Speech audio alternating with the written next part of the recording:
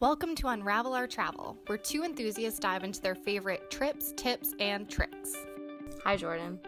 Hey, Lauren. What's up? Oh, just gonna talk about travel. What we usually talk about on the show. That's why we come here in our respective rooms. Yeah, it's funny because I had a huge moment of realizing how much I personally need this because I was trying to remember the place we're going to talk about today. And it was it was 4 years ago now, which is hard to believe. I thought it was, I'm always like, oh, it was 2 years ago. It was 4 years ago, which is wild. Yep. And I couldn't remember as many details. I was looking at pictures, asking myself, what is this building? I remember it had something to do with this event, but I don't know what it is. So I just had a moment where I was like, I wish I had been doing this 4 years ago, so maybe I'd remember what picture of this yellow building with these turrets was. Yeah, this podcast comes at a very opportune time in our lives because we've already done a lot of traveling at this moment. And as we start going in different directions and other things start happening, it's easy to lose those memories that we have. So I think now is a good time for us to get into the podcast. So it's opportune timing on our part to get into this. It was scary to think I've already forgotten so much. Yeah, it's pretty gross, to be honest, how much you can easily forget about a lot of things that you do in your life. That's why it's good to take notes and to take pictures when you can. I know, and if I hadn't, I don't remember if I said this on one of the previous podcasts, but when I switched to my new phone recently, I somehow deleted all of the notes on my phone that had all of the stories and trips and mythologies I'd written down while traveling, and it was so depressing. Do you have a photo backup that you use? I didn't. It's gone. Do you do now? No, a photo backup. Oh, a photo backup? Yeah. No. But I doubt. So how have you not learned this lesson? Because it was my notes. It was in notes. Yeah, but the same thing can happen to your photos. I know, but I usually download so I download those to my computer and then I put them on a thumb drive as another backup. Okay, at least you have that, but I think you should have it digitally as well. I know, so the problem is I hate iCloud, so I need to do something else. iCloud is the biggest. I won't go into it. It's fine. I think as a throwaway recommendation, I can recommend the Google Drive. I pay $3 a month for 200 gigabytes of storage. And I have all of my photos on there. And I have 150 gigabytes still free of data. Oh, wow.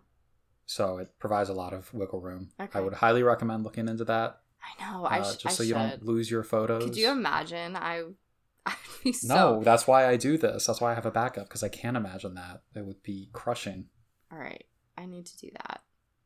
Anyways, we're not here to talk about how to back up your phone. So, before I jump into where we're going today, I do just want to take a minute and, quite honestly, I don't have a lot of eloquent things to say about what's going on right now regarding police brutality and Black Lives Matter, and we normally use this podcast, I feel like, almost as an escape from reality and something for us to look back on in the future. But the reason I want to at least note it is, at its core, I don't think anything that's going on with the Black Lives Matter movement should be considered political. So I don't think this is us making our podcast take a political stance. I think it's something unbelievably important happening. And I think part of what we're seeing is talking about education. And I can't talk too much about that further because I'm at the beginning of a very long process of educating myself, more specifically on the Black Lives Matter movement, on systemic racism, on police brutality. So it's not my voice that needs to be heard about that. But something I do want to say is one of the reasons I really wanted to start this podcast, not just as an escape and as a place for our fun memories, but travel is unbelievably important to me. And while I want to acknowledge that I think some aspects of our travel and the amount we've been able to travel is extremely privileged, for people that have the opportunity to travel, I think you should take advantage of it again when we can after this pandemic, because so many of the people I've met who have traveled and have taken the time, not just to go to an island, to go to Bermuda and hang out on a cruise ship and drink, but to see other cultures and learn about other cultures and see things from different points of view, it helps you to admit when you're wrong, I think, and when you need to learn more and when you need to open your eyes and educate yourself and not try and see the world just through the lens of the town you grew up in or the state you grew up in. So that's really all I want to say, but I just think that travel is a way to further educate yourself, and it's something that I don't know if we always talk about it a ton on here in our stories, but I know it's something that we've talked about how much we've learned about other people and other cultures off of this podcast, and I think that's just an incredibly important thing to note. And if you're someone who has traveled and you're still not getting it, you should maybe try and travel in a different way, or travel somewhere that really pushes yourself outside of your comfort zone instead of the same standard places. Yeah, perspective offers a lot of insights into yourself and then the world around you. Yeah. So it goes a long way. Anyways, just wanted to leave it at that because that's all I am qualified to say, quite honestly. But where we're going today, we're actually staying in the same country we were last week or a couple weeks ago. I don't think this has happened before. I know. Same country, different city. But we're going to be staying in Germany and traveling to Munich. Fun. Yes. So I was there around December 10th, so early December in 2016, which that year just sounds archaic. It sounds so old at this point. A century ago. And this was after you and I had met up in our Prague and Vienna trip, correct? Yes. So this was the last leg of the trip that I took during, basically, we had a break before finals, and you're supposed to use the week or week and a half to study and prep for your finals, and we traveled. So Sam, my friend, and I had just left you in Vienna. We hopped on a bus. I'm pretty sure it was Flixbus. We love Flixbus. I forgot to at them in our last Instagram post, and I'm so sad. Well, you just said it now, so now we can put it in. I am. Flixbus, I'm adding you in this Instagram post. We love you.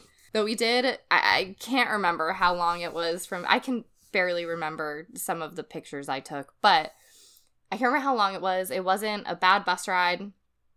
We were dropped off somewhere totally random, and we did not prepare for not being right near our hostel when the bus dropped us off.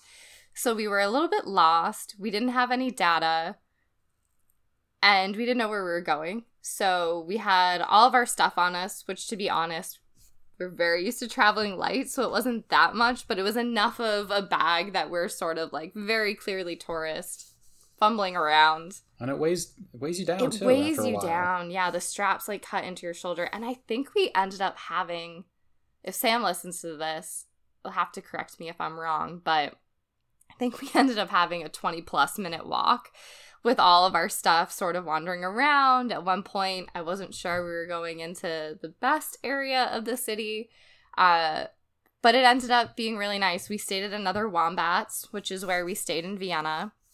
Wombats Hostel, and they're my number one hostel. If I can find them in the city or country I'm going to now, I would recommend them 10 out of 10 times. So we got in, and it was really pretty. Like the one that you and I stayed in Vienna mostly just had its like wide open lobby and a bar area, and that was really it. This one did have a bar, but set further back. And in between the bar and the lobby was this sort of greenhouse room. Like it was really warm and glassed in, and there were all these plants and like cushions. It was just really pretty. I don't know. It was very relaxing. And we met the most interesting people there. I just remember they did offer a breakfast. So we were down at breakfast one time, and we ended up sitting next to these two Australian women that were traveling and had like ended their relationships, and they must have been in their late 30s, and it was just like freedom. I was like, wow, I respect Goals? that. Goals? Question mark. And there was traveling around, and it was so fascinating to me because I had made a couple Australian friends during my time studying abroad. And I'm telling you, first of all, this is a broad generalization based on a small number of people I met, like, comparatively. They have it right. Like, I swear, every Australian person I met wasn't, like, on a couple week vacation. Like, even if I went to Australia, I'd probably could only swing, like, 2 weeks off. They were doing a full tour of Europe. They were there for a month to 2 months, had just, walked away from their job, but would be able to go back to it. And I don't know how that is a thing there, but I think we should study it and bring it over here where I could say, I'm going traveling for 2 months. I'll be back. Every Australian person I met. I'll make an even broader generalization and say that the people of the Anglosphere, excluding the United States, have this very unique energy to them where they do that kind of stuff, and then they're always like the life of the party. Right? And then they just always have a good time. Like British people and Australian people. I haven't met any Kiwis. The Canadians are kind of like us, but they're all fun. They're all a good time. It's just wild to me. Anyways, it's funny. I can't remember what was behind half of the pictures I took of these, like, probably very monumental buildings, but I will never forget having breakfast with those two women. I don't know. Yeah, they leave an image. They do. And I was like, what am I doing wrong? I need to... Did you add them on Facebook? No, I didn't. I, every now and then when I meet somebody, I'll add them on, like, Instagram or Facebook or whichever one is there, and then like a year later I see them pop up on my feed. I'm like, who are these people? Like, oh yeah. And then it just comes flashing back that I met them at this dinner one time. I love that. I think I would have. I can't remember if it was at that. We talked to them, I think, twice. And one of the times I was on, which this is very rare for me, but I just remember being on Small Talk Overload, where I just sort of wanted to sit in the corner with my friend that I knew and have a drink, that's very unlike me and very unlike what I say on every episode of what you should do. But when you're traveling for a while, you're just like, okay. Yeah, it's exhausting. Meeting people is exhausting. I don't know if that's why I didn't ask them, but they were fantastic. That's okay. You're not missing anything. Well, maybe I am. I'm sure they're still traveling because it's been 4 years, so it's time for their 3-month excursion again. Of course. Anyways, now that we've digressed into my favorite Australian people and my favorite thing that I wish that we could do here in the States. Sabbaticals. I know. But a lot of companies, you have to be there for 6 to 8 years. Maybe that's why they're there. They're there for 6 to 8 years, and then they do these sabbaticals. That's not what it sounds like to me. Like most of the people I met... Or just leave of absences. I know, but most of the people I met were just like, yeah. And then, like, one of my friends did their 1.5 long tour of Europe and then flew over to Canada and was like, yeah, I'll get a little job at a ski mountain, see how long I stay here, maybe go home. What? I think maybe it's more of a me thing that I am too much of a control freak with my life to just... I think that has a lot to do with it, because technically you could do that, but it's a matter of security too, of financial security more than anything. Right. It just, you can go and you'll probably be fine. Probably. But bye, Hunter. I'm leaving tomorrow. Yeah, exactly. I'm heading out on my whirlwind adventure. Anyways, if you were listening to this to hear about Munich and not about my control issues, we'll switch back to that. Wombats was, I want to say, it was a pretty close walk to the main part of the city that we wanted to be in, that I think is considered their old town. And it was probably 10, maybe 15-minute walk. It wasn't too bad. And it was just so cool when you walk up to it. I forget, have you been to Munich, Jordan? I have. I was going to say that I went there with my family. Oh, okay. But I was there for probably 2 days, and unfortunately, I don't have a strong recollection of the city itself. So we went to a few of the big sites, and I may remember some of those, but not enough to. Yeah. Well, feel free to toss yours in, because Yeah, maybe definitely. our 2 recollections together will make one full visit. Piece together the whole story. Yes. But I just loved the old city gates that you walk up to. From really, it was a walled-in city at some point, as most cities were. And the gates are they're huge, and you walk through. It's really more of an arch than like gates at this point. But it's just a really cool way to enter the city, because you feel like you're letting go of the new bustling area and you're walking in, almost being transported to a new time. Something that's worth noting that we talked about a little bit on the last podcast where Jordan talked about Berlin and Dresden is Munich was rebuilt, but sort of in an old fashion, to try and still have that feel. But it was mostly demolished in World War II as well. So it was one of the German countries that pretty much as you're walking down the old city, all of the facades, while they're built to still look pretty old, and so you really have that great feeling, they're actually reasonably new because they were rebuilt. Mm-hmm. So it's kind of interesting thinking about that rebuilding versus Dresden not being rebuilt versus Cologne rebuilding but in total modern style. So really interesting. And then Heidelberg was never touched in the bombings, so it's all very different. True. Yeah. Very different histories with all the different cities around Germany. Really interesting. But the number one thing that I experienced, and I don't know, I'm assuming you were probably there also in December or January. Mm-hmm. Yeah. I thought the most striking thing about when we were in Munich were the Christmas markets. They're known for having some of the best, and they just sprawl through most of the old town. So the main area is really in Marienplatz Plaza. So where the town hall is, which is just usually a gorgeous building in general and fun to say. One of the only words I can somewhat pronounce. And do you want to say it? No. The Rathaus? Yeah. Yeah, there we go.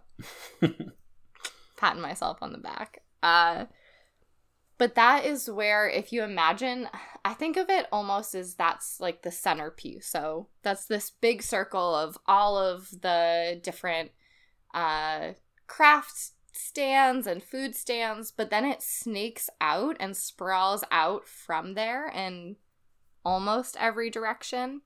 And what's interesting is the area we entered in was called Neuhauserstrasse, and it is the street or area that has the largest manger Christmas market. So it's the actually like really religious area. Like you can walk out to all the other areas and, I don't know, find candles or a clock, probably shot glasses. But this area that we were first walking through that is outside of I think it is St. Stephen's. There's always a St. Stephen's church, I swear, in every single city. St. Stephen's or St. Michael's. I have it listed somewhere. I'll find it. But it was just, we were surrounded by all these little tiny baby Jesuses. It was very interesting. And I know there's like cultural reasoning behind it, but I was just like, I would feel so weird if I was just buying, like, I wanted to buy a bunch of baby Jesuses. No, I'm just gonna, so you're saying you didn't buy a lot of baby Jesus? I didn't. I'm trying. My mom's gonna get so mad at me, but there were some interesting ones, and I really wanted to buy them and like hide them around the house. My very Roman like Catholic mother. Shelf. Yeah, I don't think that's it. Yeah, it's like Elf on the Shelf, but it's. I'll think of something good for Jesus on the something. Anywho, before I offend everybody. It was really beautiful, though, because there was a lot of handmade, wooden carved items, so it was cool to wander through there. But we were a little confused because we did think that was going to be all of the Christmas markets. It wasn't. But along the path, there was this little wooden stand that had drinks at it. And so we'd been doing a lot of the Glühwein or the hot mulled wine. And something I love and had been trying to find all end of November, beginning of December, back in Edinburgh, was eggnog. I weirdly love eggnog at Christmas. And they had it, and it was right on their chalkboard sign, this cute little area. So we go up, and we ordered 2 glasses of eggnog. and it's in this like giant cauldron, and it's steaming like like warm creamy eggnog. What? Yeah, that's not really appetizing. No, it's not what we like. I thought that was the mulled wine in there, and so we order the eggnog, and I'm expecting this like kind of refreshing. I mean, it's still thick, but it's like refreshing, like cooler glass. And they portion it out into almost these 2 champagne glasses. And I think they garnished it with something. And I was like, that is such a ripoff. This is like the tiniest amount of eggnog. Whatever. So we go in to the little structure and we're standing there out of the cold. We're like, all right, maybe like warm milk. Okay. We take a sip. It was like straight alcohol. I have no idea what Munich thinks eggnog is. But it is not what you would buy here. And I put stuff in my eggnog, like when I, go get it, and you put frangelico, just a little dash of like cinnamon. I don't know what this was, but it was like drinking rubbing alcohol. And this is me at the end of study abroad, when my alcohol tolerance is probably higher than it ever will be again.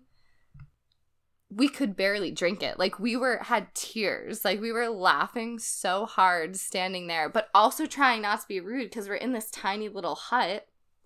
So we finished it and immediately had to go get food at the Christmas market because from that tiny little flute, we were buzzed. Lest you get drunk. Yes. Walking past all the judgmental baby Jesus. They're just staring at us. So he could probably finish that cup without getting buzz. Probably be fine. He'd turn it into judging you. Turn it back into water. Yeah. So we ended up going to the center in the Marienplatz Plaza, and we got our first like bratwurst, and it was so good. That's a good way to start it out. Have some disgusting eggnog, but then wash it down with the bratwurst. Wash it down with the bratwurst. Get it out. And it was an interesting experience. And I now know that I probably wouldn't get eggnog again. Or I would at least find out what's in it. I still don't know. What the bratwurst that you had, was it just the sausage itself? Or did it come in the little piece of bread that covers like a third of it? It came in the little piece of bread. And I think I got mustard on it. But it was just like a plain sausage. I had some other kinds later. But yes, that's actually a good point that you bring up is... You don't get bratwurst served in a sub roll or like a hot dog roll like you probably would here. It's in, like a tiny piece of bread almost for like the smallest hamburger. And it's basically just to hold it. Yeah. It's just to hold the centerpiece.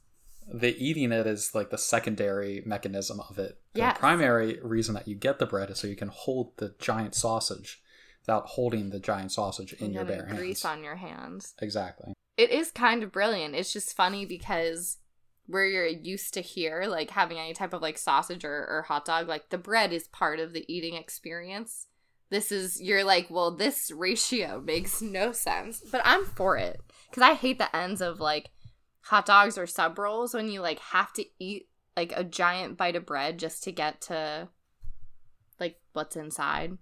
Yeah, they don't mess around. Get rid of that. I like it. Let's not pretend that we care about that. And you're getting plenty of carbs in Munich anyways that you don't need the time. So after you ate your bratwurst, did you go get some more carbs in the form of liquid? Yes. So I think it was that night that we then wandered and went down to Hofbrauhaus.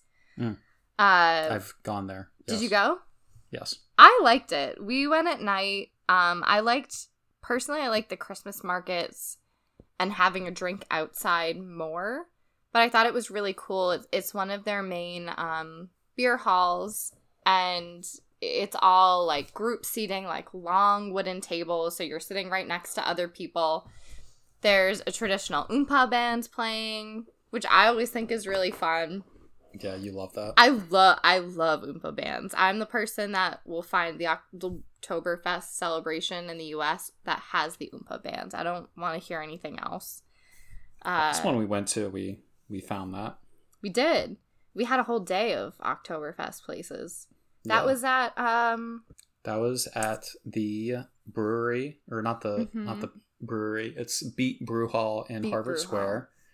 And then we also went to Ginger Man that had a brief celebration, but we also went to Democracy Brewing. That's the one I was thinking. That had another one too. Yeah. Oh, I forgot about when we went to Beat Brew Hall. That was my birthday. That was fun. Anyways, so I don't know what your take on it was. I think it has become pretty touristy because it's one of the main ones people go to. But that being said, it does have a long and pretty interesting history, and I really liked their beer. I really liked the brew hall, the Hofbrauhaus there. I went there with my whole family when we went there, and we really liked it. I got one of the biggest beers that I've ever had in my life and had some good sausage, and also enjoyed the band that was there too. Yeah. So I had a great time there. I loved it. I thought it was so cool. Yes, it's a giant beer. Yeah, I have a picture of myself with it. With the beer. Did you get a pretzel? I got one of the pretzels there too. I think we got a pretzel too. Yeah. They have pretzel girls that go around in the dirndl. Yes. With the pretzels. That could be a job. I could do that job. I'd be down for that. Yeah, you don't even have to speak any German. No, because people just know exactly. It's like, hi, I'm the pretzel girl, the only one dressed like this. Would you like a pretzel? I loved it. I thought that was really fun. They had some interesting stories about how I think only men used to be able to go there way back. They'd have pots under the tables, so you didn't always have to get up when you were drinking your beer. I don't know why that's one of the facts that's a simpler time in my head. A simpler time.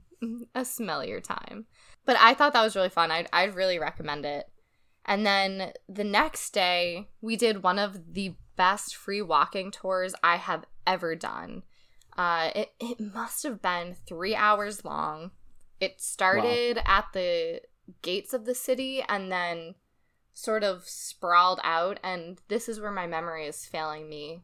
But we ended in an area that was a little bit further from Marienplatz, and there's super important monuments that I took pictures of over there that I believe is related to World War II. But the thing that I do remember is there's a medieval Christmas market over there. I don't know if you went to that, Jordan. No, we didn't go there. It's this tiny Christmas market. And actually, if you just Googled medieval Christmas market, Munich, it'll pop up so people can find it. And by doing that, you'll also be able to explore the area around it and learn a lot more than what I'm going to remember to be able to share. But it's cool because it's walled in, and everything that is there, costumes, booth, things that are sold, have to have been able to have, or were made and built in a way that they would have in the medieval times. So it's so interesting. They also have like a traditional Saint Nick. So rather than a Santa Claus costume, there's like a traditional Saint Nick that looks more like a pope or a bishop wandering around. So it was a really cool experience.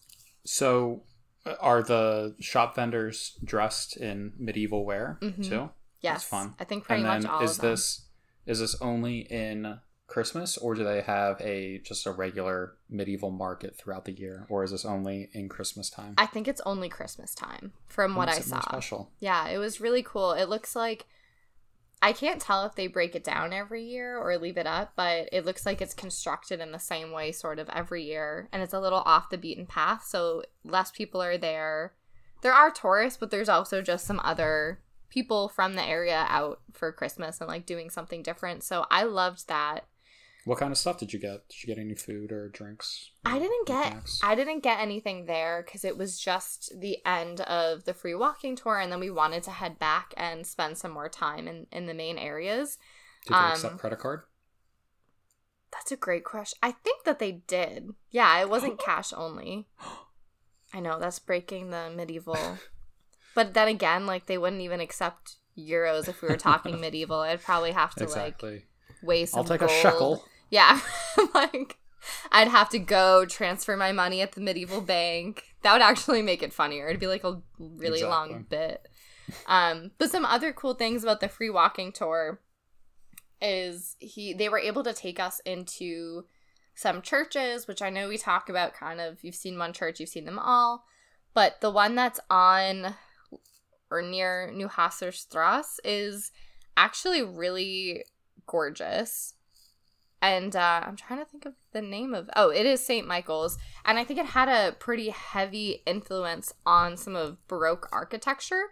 So you can go and see these big vaulted ceilings, and it's just really beautiful to see. But the second church that we went to is so cool because of... It's called just like the Munich Cathedral, I believe. But there's this legend called Der Teufelstritt, which is the devil's footprint. I don't know if you went and saw this, Jordan. No, but your pronunciation is off the charts today. I am trying so hard. I looked up the legend because I was going to butcher it. But, so there's this legend that when this cathedral was planning to be built in 1468, they were looking for money to build it, and they needed funding. So the legend says that the architect made a deal with the devil, that the devil would pay for the church as long as it was a celebration of darkness, which meant that there could not be any windows in the church.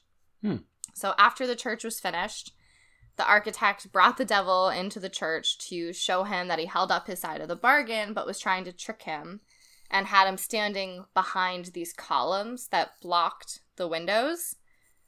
So the devil was satisfied at first and was going to leave, but then he took one step further into the church and then saw the giant windows that were hidden behind the columns, and he was so angry that in fury for being tricked, he stamped his foot in the ground and left a black footprint in one of the tiles and then left. So you can go and visit and see, like, the footprint and put your foot in it. Honestly, like, this is, I mean, beyond the fact that we're talking in, like, biblical lore and mythology, there aren't any columns in the church that hide the windows. The footprint is, like, pretty clearly someone stepped in a form of cement, maybe when, like, the church was being rebuilt at some point. Versus in 1468. So there's all these things around it, but for some reason it is still such a big thing. And did you put your foot in it? I did put my foot in it. And I got a picture of my foot in the devil's foot. Yeah. By the way, my foot is apparently smaller than the devil's foot, so no hoofs either. But it was just it's such a cool, like, little fun legend that I probably wouldn't have went seeking out or known about myself, and that's the type of stuff that you do remember and get to see when you do the walking tours with people living in the area. Yeah. So did you go there on the tour, on your walking tour? Yeah. Okay. Yep, we went in there on the walking tour. We went in the other church, St. Michael's, on the walking tour, and then just sort of all over the city for probably 3 hours. But I'm sure you were pretty hungry. Yes. At the end of the walking tour, I was very hungry. Jordan, you couldn't have set that up better, because I was about to say... Wow, my segue, it's impeccable. It's amazing. You know what I have planned to say next before I've even stopped talking long enough to think about the next words coming out of my mouth. But my favorite part of this entire trip was that moment after the walking tour. Now, mind you, this is in December, so it has been freezing everywhere we've traveled. And we got the random warmest day. It was beautiful. The sun broke through, and it was warm enough that some of the outdoor beer gardens opened. Oh my God. And our tour guide, on one of the breaks when we were walking from between sort of the main old city center and then going to the area that ended with the medieval Christmas market, pointed out one of the really good beer gardens and told us about this food we needed to try. So we trekked our way back, and we went in to, like, a butcher or deli, but it was like a real butcher. Like, you could get slabs of meat, like, you could order different things. And there was something called Leberkäse-Semel. I don't know, I may have talked about it on a podcast before, but it's basically like a roll, a homemade roll, and then in between it is this big chunk of, the best way to describe it that is underselling it is meatloaf. It's a meat mixture, and you put, like, mustard on it. So we ordered Leberkäse-Semel. We went to the beer garden that I believe, thank you Snapchat filter, is called Victualienmarkt. It's in an area near some other cool outdoor markets that are there throughout the year, not just the Christmas markets. You can buy fruits and vegetables. There's some outdoor seating that's really cute that we had stumbled on the night before. And you just line up. You go up to the stand serving the beer that, again, it was randomly open just because it was warm enough. There's one beer. Like, the beer gardens have their one beer that they specialize in. You're not picking from a list of your favorite IPA or an ale or whatever. You get it in your mug or your stein, and then you go find a seat at, like, picnic tables. So it's that still kind of German hall idea where it's just, like, long shared tables. You stand around, like, huddling your Leberkäse, like, close to you and your beer so it doesn't spill, and you finally grab a spot and sit down. And it was just one of those perfect moments. It was just delicious, like the hard roll against the, like, meat with, like, the German mustard, and then the beer to wash it down. And we were able to take our winter coats off and be in a light sweater surrounded by people, which is such a weird thing to think about right now. I can't remember the last time I was surrounded by people and not panicking at the grocery store, that are just all happy. Like, they all flocked here because it was just this beautiful day, and it was a moment that we weren't in a museum or on a tour, but you're just soaking up a piece of the culture that's just about being there. Yeah, I can appreciate the energy that must have been. Yeah, it was incredible, and it was one of the last really nice days that winter too, so we felt so lucky to have experienced it. And then after that, on the same day, I believe, we went and walked to St. Peter's Church. A lot of churches on this trip. And the coolest thing about it is that you can pay a couple euro. I can't remember exactly what it was, but it's not super expensive. And climb a lot of steps to the top of the church tower. And you just get the most amazing, pretty much 360 view of Munich. You can see down into Marienplatz and the Rathaus, and all the way through. And so we had the sun shining over all of the rooftops and people at the Christmas markets. And that was just, it was just an incredible view that I can't recommend more highly doing that. And it was something that inspired me that now when I travel, I don't always make it, but I try to find places like that where you can walk up and get a really high vantage point of the city that you're in. Bird's eye view of the city around. Exactly. I think it helps you kind of orient yourself too. So that was gorgeous. Something I did not love is well, it's so cool, but it freaked me out. In St. Peter's Church, the church itself, I don't remember it being super memorable. I'm sure it was gorgeous, but again, it was a church. But they have the relics of a Christian martyr named Mundita. And normally, like, I've been to my fair share of churches in my time, and normally I think I've seen, like, a heart of a saint, like weird organs or a forearm. This is a full skeleton, like, not in the ground, like in a glass case, covered in jewels, and she has fake eyes in her, like, eye socket, like her eye sockets, because there's no eyeballs there anymore, and there's just, like, gems across her, like, rotted teeth. Ugh, it creeps me out. I get it. It's part of preservation, and it has to do with martyrs and Catholic faith and churches, but it was freaky, and I did not like it. I, for one, think that American churches need to have some martyr bodies. Some more spooky things? Yeah.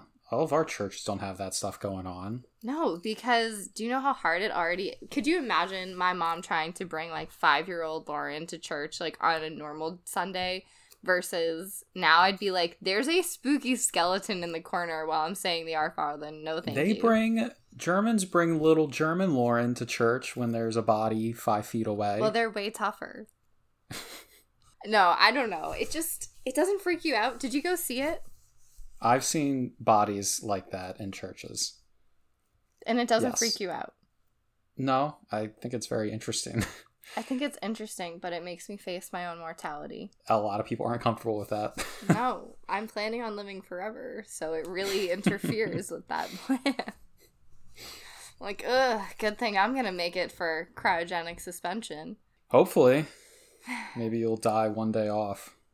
Don't say that. That's so depressing. Actually, not to jinx you. I wouldn't want to, like, be preserved at that point. Yeah, exactly. Whatever. You've got, like, 20 or 30 years to your prime to when you want to be frozen. And then after that, it's like, why bother? It's like, why bother? That's until you can be engineered with robotics on your body. Like, onto so you're youthful again? Yeah, and then you just become a cyborg and can live forever. That's just crazy. Forever, just because. That's crazy. Anyways, and then Arnold Schwarzenegger has to, like, reappear somewhere. Yeah, to assassinate you. Yeah. But hopefully Cyberborn won't be in a church anytime soon. I hope not. But I do recommend going and seeing it. If you're there to climb the tower, may as well. Yeah, you might as well stop by. And let us know. Let us know if you're Team Jordan or Team Lauren on staring at decayed bodies. That's why we got lost in Prague, because we were looking for that hand. I know. We were looking for, but wasn't the hand inside the church, and we were looking for it at like 10 p.m. and of course the church was closed? Yeah, of course, but we were still looking for it. I don't know what the logic was there. Was that a martyr? Or a martyr's hand? Yeah, I think. Didn't someone steal it? There's something weird. I think most of the bodies that they keep that are like that, or appendages, are because they were people who were sanctified or deemed holy, because the whole process for why that happens is because they were so holy that for whatever reason their body just didn't decompose. Interesting. I have this weird memory of either someone stole the hand from the church in Prague, or I thought it was the hand of someone that stole something from the church. I'm gonna have to look this up now. Like a thief that was... Yes. I thought it was I thought there was something about theft around the Definitely arm. Could be. Yeah. Or maybe we had a couple drinks and we were gonna steal the arm. I don't know. We started thinking about our hand being in there. We were thinking about it. We got lost. It's the absinthe. It was the absinthe. No absinthe in Munich, but incredible beer. Yes. But there were two last main things that I really wanted to talk about from my time in Munich. And one was, this is just a random side note, but, and again, I'm having the weirdest deja vu that I feel like I've already talked about this, so maybe I have. But Sam and I, which it was just so fun being with Sam, first of all. Sam, if you're listening this, we should travel again sometime soon, because it's lovely traveling with one other person that, or two other people that you're the same speed as and interested in the same sort of things when you're walking around. But we randomly came upon we were exploring the Christmas markets, and as you get away from the main one, there's this really cool one that has this like windmill looking object in the middle, and I guess that's a main centerpiece of that Christmas market. It's more modern, a little bit of a party atmosphere. It has really cool crafts and little places to hang out around fires. So we're wandering away from that, and we came upon a drag Christmas market. And Ooh. It was so cool. We had no idea what we were wandering into. It basically was almost fenced in. I can't remember if you needed to, like, I don't think you had to pay to go in, but there was like a door and there might have been a line, but it was still outdoors. And we were just like, wow, like there's music, like rave music coming from this area. And there were all these like pink lights flashing. So we're like, let's check it out. And all the stands were really cool. And there was a like Christmas drag performance happening on this like show that they set up. Amazing voices. We could not understand any of the jokes because it was in German, but people loved it. Everyone was laughing. We were like laughing with it. I wish we could have understood it, but it was just such an interesting thing to come upon. It was so fun. It really is. So after you saying that, I'm curious as to how many other Christmas markets you could have potentially stumbled into in Munich, considering the 3 that you've walked into. Right. And we just kind of stumbled upon them. So honestly, there might be there probably are more just like as you explore further throughout the city. It was a really cool experience, and I just remember they had these awesome ornaments that had like male mermaids on them and very fun poses, and I didn't get one because I was being really cheap from study abroad, but I wish I had it to decorate my Christmas tree.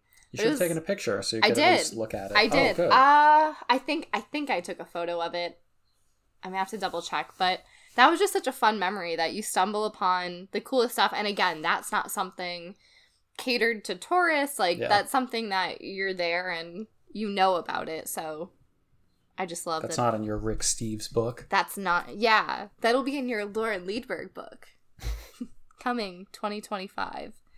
So that was amazing. And then on our last full day in Munich, the Wombats hostel we were staying in, something that was cool that I don't remember the other one having in Vienna is they had tours that left right from the lobby. So you could sign up right there and they would come in. I think that's how we did our free walking tour.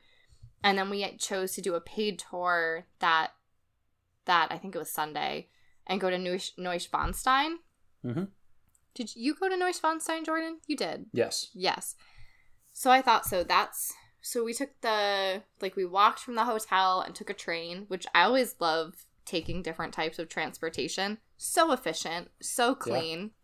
My word. And then that drops you off and you kind of walk up a hill through some villages, which is the first time I ever got currywurst, which I think we talked about last time. Yeah, but that's a good place for it. It was so cool with like bratwurst. It has the fries on the side, but it has this curry on top of it. Unbelievable. So we got currywurst. We walked up this snaking road through these villages, and Neuschwanstein is just... People say that Beauty and the Beast, the castle at the beginning of that animated film, is based on this because it's just this tall, medieval-looking castle. It's not medieval, but it's just gorgeous on this rock hill. You can walk out across this bridge and take incredible photos of it. But I think the most interesting part, besides walking in and taking the tour, is learning about Ludwig II of Bavaria. And he was the one... I can't remember as much of this as I wish, and I wish I had my stupid iPhone notes because I bet it's all in there. But he was the one that built the castle and basically went bankrupt doing it. He was a king of Bavaria. He did not use Bavarian money, though. He used his own personal funds, but had to like keep buying money or loaning money and getting money until he had no more money. And the palace was never finished. So you see parts of it that are just like, oh, this was totally left here. And he did it in all these really old-fashioned styles and things that would start off as just being like, oh, a small gathering room for him to host people would turn into this like giant, magnificent throne room that was a show of power. And the deadlines he set were impossible. So people would be working all day and all night to try and like shift with this changing plan of this castle that was like expanding and becoming grandiose. And there are a lot of stories about him starting to go mad like crazy as he was building the castle that I think are just so interesting until I think it was the ministers or the Ministry of Bavaria actually had him deemed publicly insane. Mm-hmm. And the castle became a sort of insane asylum for one person where the doors and windows would be locked and barred from the outside. So he now was in this giant kind of crazy place all by himself. Yeah. And I don't remember a lot else about him besides all of the questions and mystery around his death, where he was out on a lake, I believe, with his psychiatric doctor, which there's also questions of, I guess the only way besides like a coup that you could unseat a king was to have them deemed not mentally able to rule a kingdom. But he was out there with the doctor on the lake. They were supposed to come back. They didn't come back for like 8 hours, so people were still out looking for them. And they found the king and the doctor both dead in the lake, but neither of them had drowned and they did not have water in their lungs. The doctor had some, like, scratches on his hands and fingernails, but, like, all the king had was, like, a scrape on his knee. And I can't remember what it was deemed as, but there's still all of these, a lot of people from the Bavarian area of Germany still think that it was a murder. Some people say it was self-inflicted. It's very, very interesting. Yeah, it's a very interesting part of Bavarian history, and the castle, if you all haven't seen it, if you Google it, Neuschwanstein, it is iconic. Like, you have seen it. You just don't know that you just don't know that you've seen it. Everywhere that you look at it, it's picturesque, and like Lauren was saying, the history behind it is very interesting. I went there with my family when they all visited me after my trip and after my time in Sicily, and we stayed in Schwangau, the town that's right next to Neuschwanstein. We stayed there for a night after going there on a trip, which was cool. Really neat. I didn't know you stayed there. Yeah, it's a small little tourist town, and it's really cute. It's like a hamlet, a vacation hamlet. It's fun. And then while you're up there too, you can see Hohenschwangau, which is the castle that his parents lived in, because that was the old seat of the realm or county or whatever it was at the time. But then he built his own castle beside his parents. Like, they're literally just on opposite sides of a hill. I forgot about that. So it's really neat. Can't you... In one direction, are the picturesque mountains in the back the Alps? Yeah. They are, right? It's right on the border of Austria, actually. Okay. That's what I thought. And then Zugspitze, which is one of the taller mountains of the Alps, is actually right there too, and my parents and Taylor and I went up there. Oh, wow. Which was really neat. How did you go up? It was quite the journey through Bavaria and the Alps, because we took some trains. We took a number of different trains and rail cars all through the Bavarian countryside. Oh, wow. I know my dad is going to text me and say that I'm wrong about this, but I think that we went that at least means he's listening. Thanks, Mr. Patterson. I think we went from Munich to Zugspitze, because we went from Munich. If I'm wrong, I'm sorry, Dad. Because we went from Munich to Schwangau to see Neuschwanstein, and I think we went back to Munich to go to Zugspitze. Gotcha. We didn't go from Schwangau to Zugspitze. Directly. Yeah, but regardless, you had to go through the Bavarian countryside, and it's absolutely beautiful because you're in the valley of the Alps, and then you can see all the small little villages and cute little homes sprinkled throughout everywhere. It's amazing. And then we took a cable car up to the top of the mountain, which was insane. Incredible. But yeah, Neuschwanstein, look it up. Yeah, go. And I'll post a picture of that, definitely. Yeah. Probably one of the better pictures I have from my time there that I remember the story behind, so that's also good. But I don't know. I love places like that are not only gorgeous, but the history is just fascinating. Yeah. And it's funny. No, go ahead. It's pretty contemporary too. Yeah. I think it happened in the late 1800s. Yeah, it's not that old, which is also what's fascinating about the castle. Because again, like, it was specifically built it doesn't look modern. Like, there's parts of it that truly feel like it could have been a castle from... And it was no use strategically. No. At the time too. Not at all. He just wanted a really pretty castle on the top of that rock. He wanted a fairy tale. And you know what?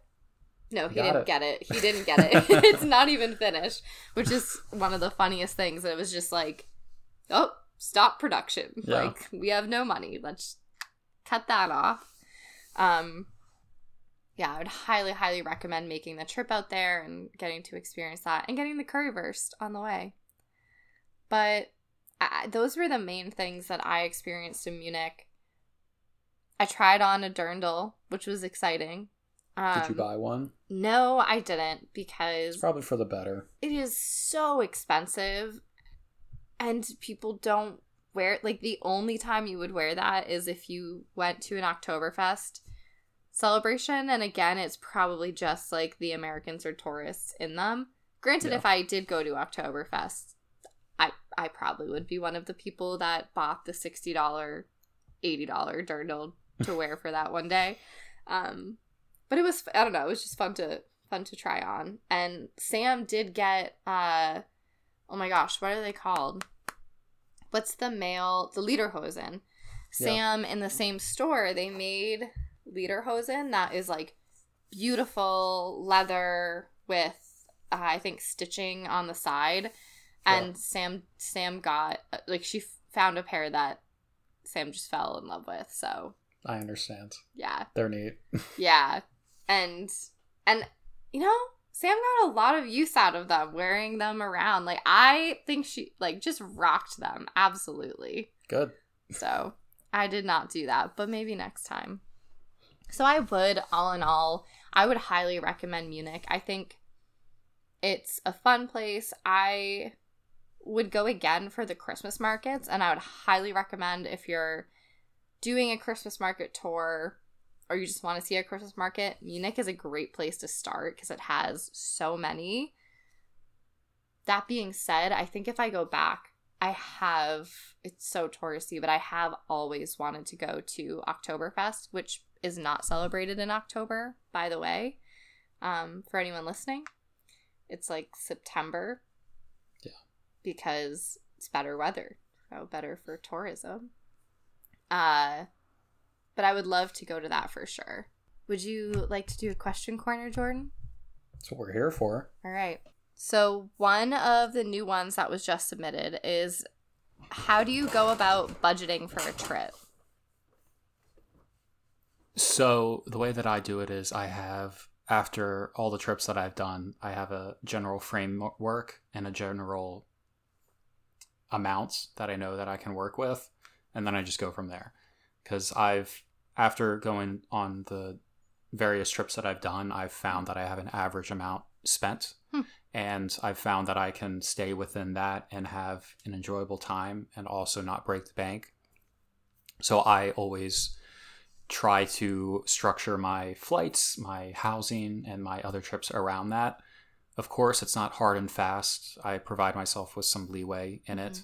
But it generally helps me have a frame of mind, so I know I have an understanding of what I'm going to come back with, more so what am I going to come back without, in that I've spent my money, but also prepare me to actually spend the money along the way too. And then in terms of budgeting, I have a savings account that I continually put money into to just keep replenishing it, which helps too, because it's not pulling off a Band-Aid, it's just gradually.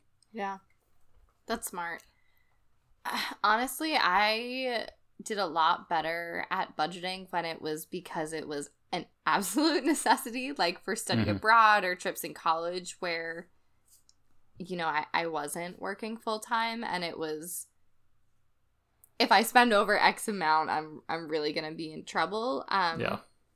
And now more what I do is a lot of where I track prices is on the front end.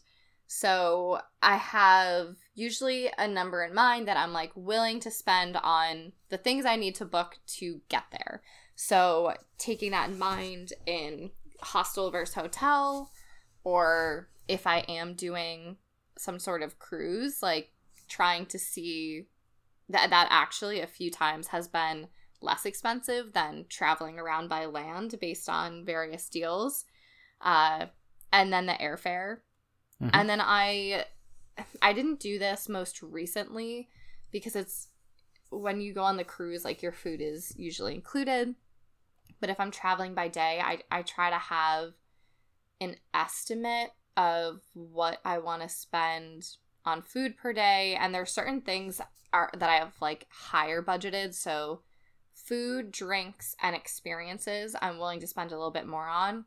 But then where I really check myself is when it comes to buying a souvenir or a trinket or a t-shirt, something like that, or a $80 dirndl that I'm never going to wear. And I guess that's not quite totally budgeting, but it's how in my head I sort of balance it and kind of decide like the value and how much it costs versus the reward I'm going to get from it. I play some monetary games with my numbers to make it a little easier on my trips because I have a few different budgets in my normal life. I have a food budget, and then I have like a miscellaneous expense budget that is for books that I want to buy, clothes, etc. So when I'm on a trip, I sometimes will leave my trip budget and go into my food budget because I still need to technically eat. You have to eat. It's so the same as, Exactly. So I can dip into that if I want to try to lessen the burden of spending my travel money on something like that. But that's actually smart. Yeah, it's worked for me. But having a general mindset of how much you're willing to spend while you're planning your trip makes it much easier when you're actually on your trip, because you're not constantly thinking about, can I afford this? Can I think about this, et cetera, et cetera. And I think that part of that is also when I'm looking to go somewhere, you should get an idea of the just cost of living there. Not that you're living there, but how much does it cost if you want to buy a sandwich somewhere? So for example, in Iceland, that was really inexpensive flights that we were able to get. But then everything is wildly expensive there. Food, drinks, everything. So if I redid Iceland and it was less of a hurrah and I wasn't going with my parents, which is a trip that I want to plan in the next year or two, I've heard that people will actually, if you're renting, whether you're renting like a hotel or you're doing one of the vans that you can sleep in, people will pack like spaghetti, just like a crap ton of spaghetti, so that you can do that for most of your meals or sandwiches and then treat yourself to a few. So it sort of depends on the situation and where you're going as well, because the way you're budgeting for Iceland is going to be very different than the way you're budgeting for Budapest. Yeah. One of the factors that I use in trying to level things out in my mind is looking at the hostel prices, because that's the point of reference that I've found works for me in terms of budgeting for the trips. For example, hostels in Budapest, you can find a good one, decent one, for $15 to $20. Then in Paris, the low end of the spectrum is like $40 to $45. And then anything above that, it's typically going to be around $50 to $60. So that provides a good point of reference for how much you can expect to spend just on your lodging there if you're planning on spending it in a hostel, for example. Yeah. And I think something that's also important is something we've touched on, that's like, it depends on what's most important to you. So if you're someone that can't share a room with other people, or part of the thing you like about vacation is staying in a like comfy bed with fluffy pillows, then that's gonna eat a certain portion of your budget versus being able to do some of the other things. So it's definitely pretty personal. Jordan, have you stayed in all of your travels, have you stayed in any sort of Airbnb or hotel, or do you strictly do hostels? I stayed in a hotel one time, and that was because I didn't bring this up in another podcast because it was pretty soon after, and I may cut it out of this, to be honest. I stayed in a hotel because in the hostel that I was staying in had bed bugs, and I had strong evidence that I was a victim of them. So what a diplomatic way to say I got eaten viciously by bed bugs. What happened was I was in Lyon on my most recent trip, and I was staying in a hostel, and in the morning I woke up to find that I had red dots all over my skin. After looking around and looking up online, I came to the conclusion that I had bed bugs that had bit me during the night. This happens sometimes. You can't really blame a hostel because there's so many people coming in and out, but what you can blame a hostel for is how they respond to that. So I went to the front desk and I told them about it, and they in turn gave me back my money for the night and then the money that I was going to spend for the next consecutive nights that I was planning on staying there. This put me into a bad situation because I didn't have anywhere to stay at that time. This all happened at 9 a.m. So I had a train to Paris the next day to go back, and because my flight was going to be the day after that. So I spent the entire morning trying to think of what I can do. So what I ended up doing was taking a train back to Paris that day, feeling pretty disgusting. And then I also bought a hotel that I found in Paris for 2 nights. Why I bought a hotel was because I didn't want to go to a hostel where I could possibly give it to other people. And I needed to have a place that had laundry so that I could purge myself of these bugs. Private bathroom. Yes, exactly. And it was a nice way to treat myself after the mental toll of waking up to bed bugs is. And so I got on the train to Paris. I got to my hotel after a long struggle, and I immediately emptied all of my bags of all of my clothes. I even went to a French supermarket to buy like pajamas that I could wear. I spent 35 euros on pajamas that I could wear while I was doing my laundry. And I did laundry. I washed my clothes twice in 2 different cycles, and then I also washed my bags in 2 different cycles too. So I put my bags into the laundry, and my room was so nice. It was so nice. And I needed that, but the whole night I was just stressed out because I'm like, I'm gonna get them again in this bed, right? But I didn't, and I was able to salvage a time in Paris after that.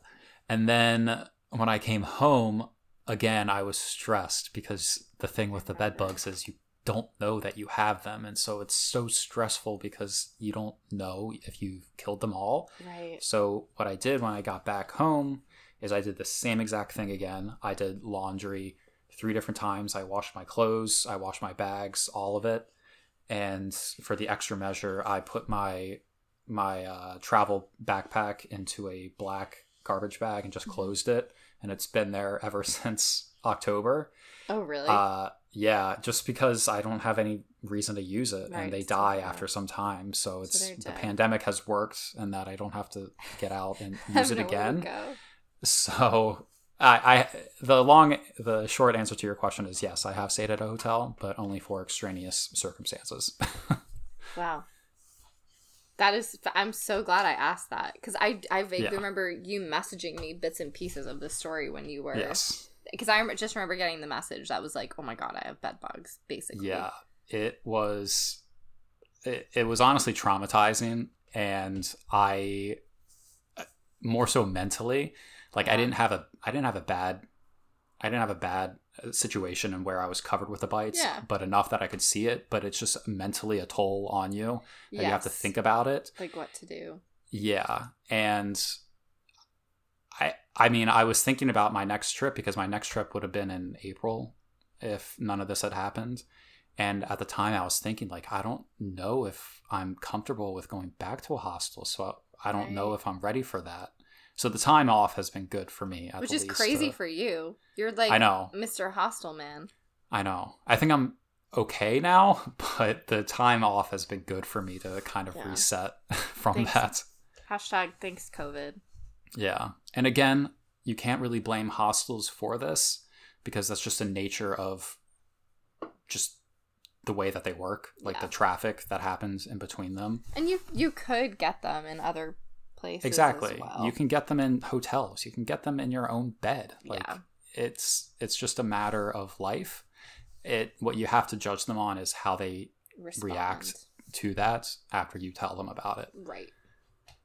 So, and I got an email from the owner of the hostel, and he was nice and upfront about it. So I have no qualms with them. That's good. But, yeah. I think you should keep that in. I think it's important. I think it's just like a gross thing to talk about, which is why I didn't want to bring it up in the first episodes about it. I know. It is, but at the same time, like I think it also highlights a really important part of travel that we don't talk about a ton, like generally, or on this podcast, where it's like there are certain normal life does not leave you, like when you're traveling, like you still have to deal with things, and sometimes they can even be worse or exacerbated because you're in vacation mode and you're in a city or a culture that you aren't familiar with. Exactly. So things happen. But I got to stay in a really nice hotel out of it. That is really nice. What a good excuse for that. Yeah, I needed that. Thanks for listening. If you have questions, comments, or topic suggestions, feel free to email us at unravelourtravel@gmail.com.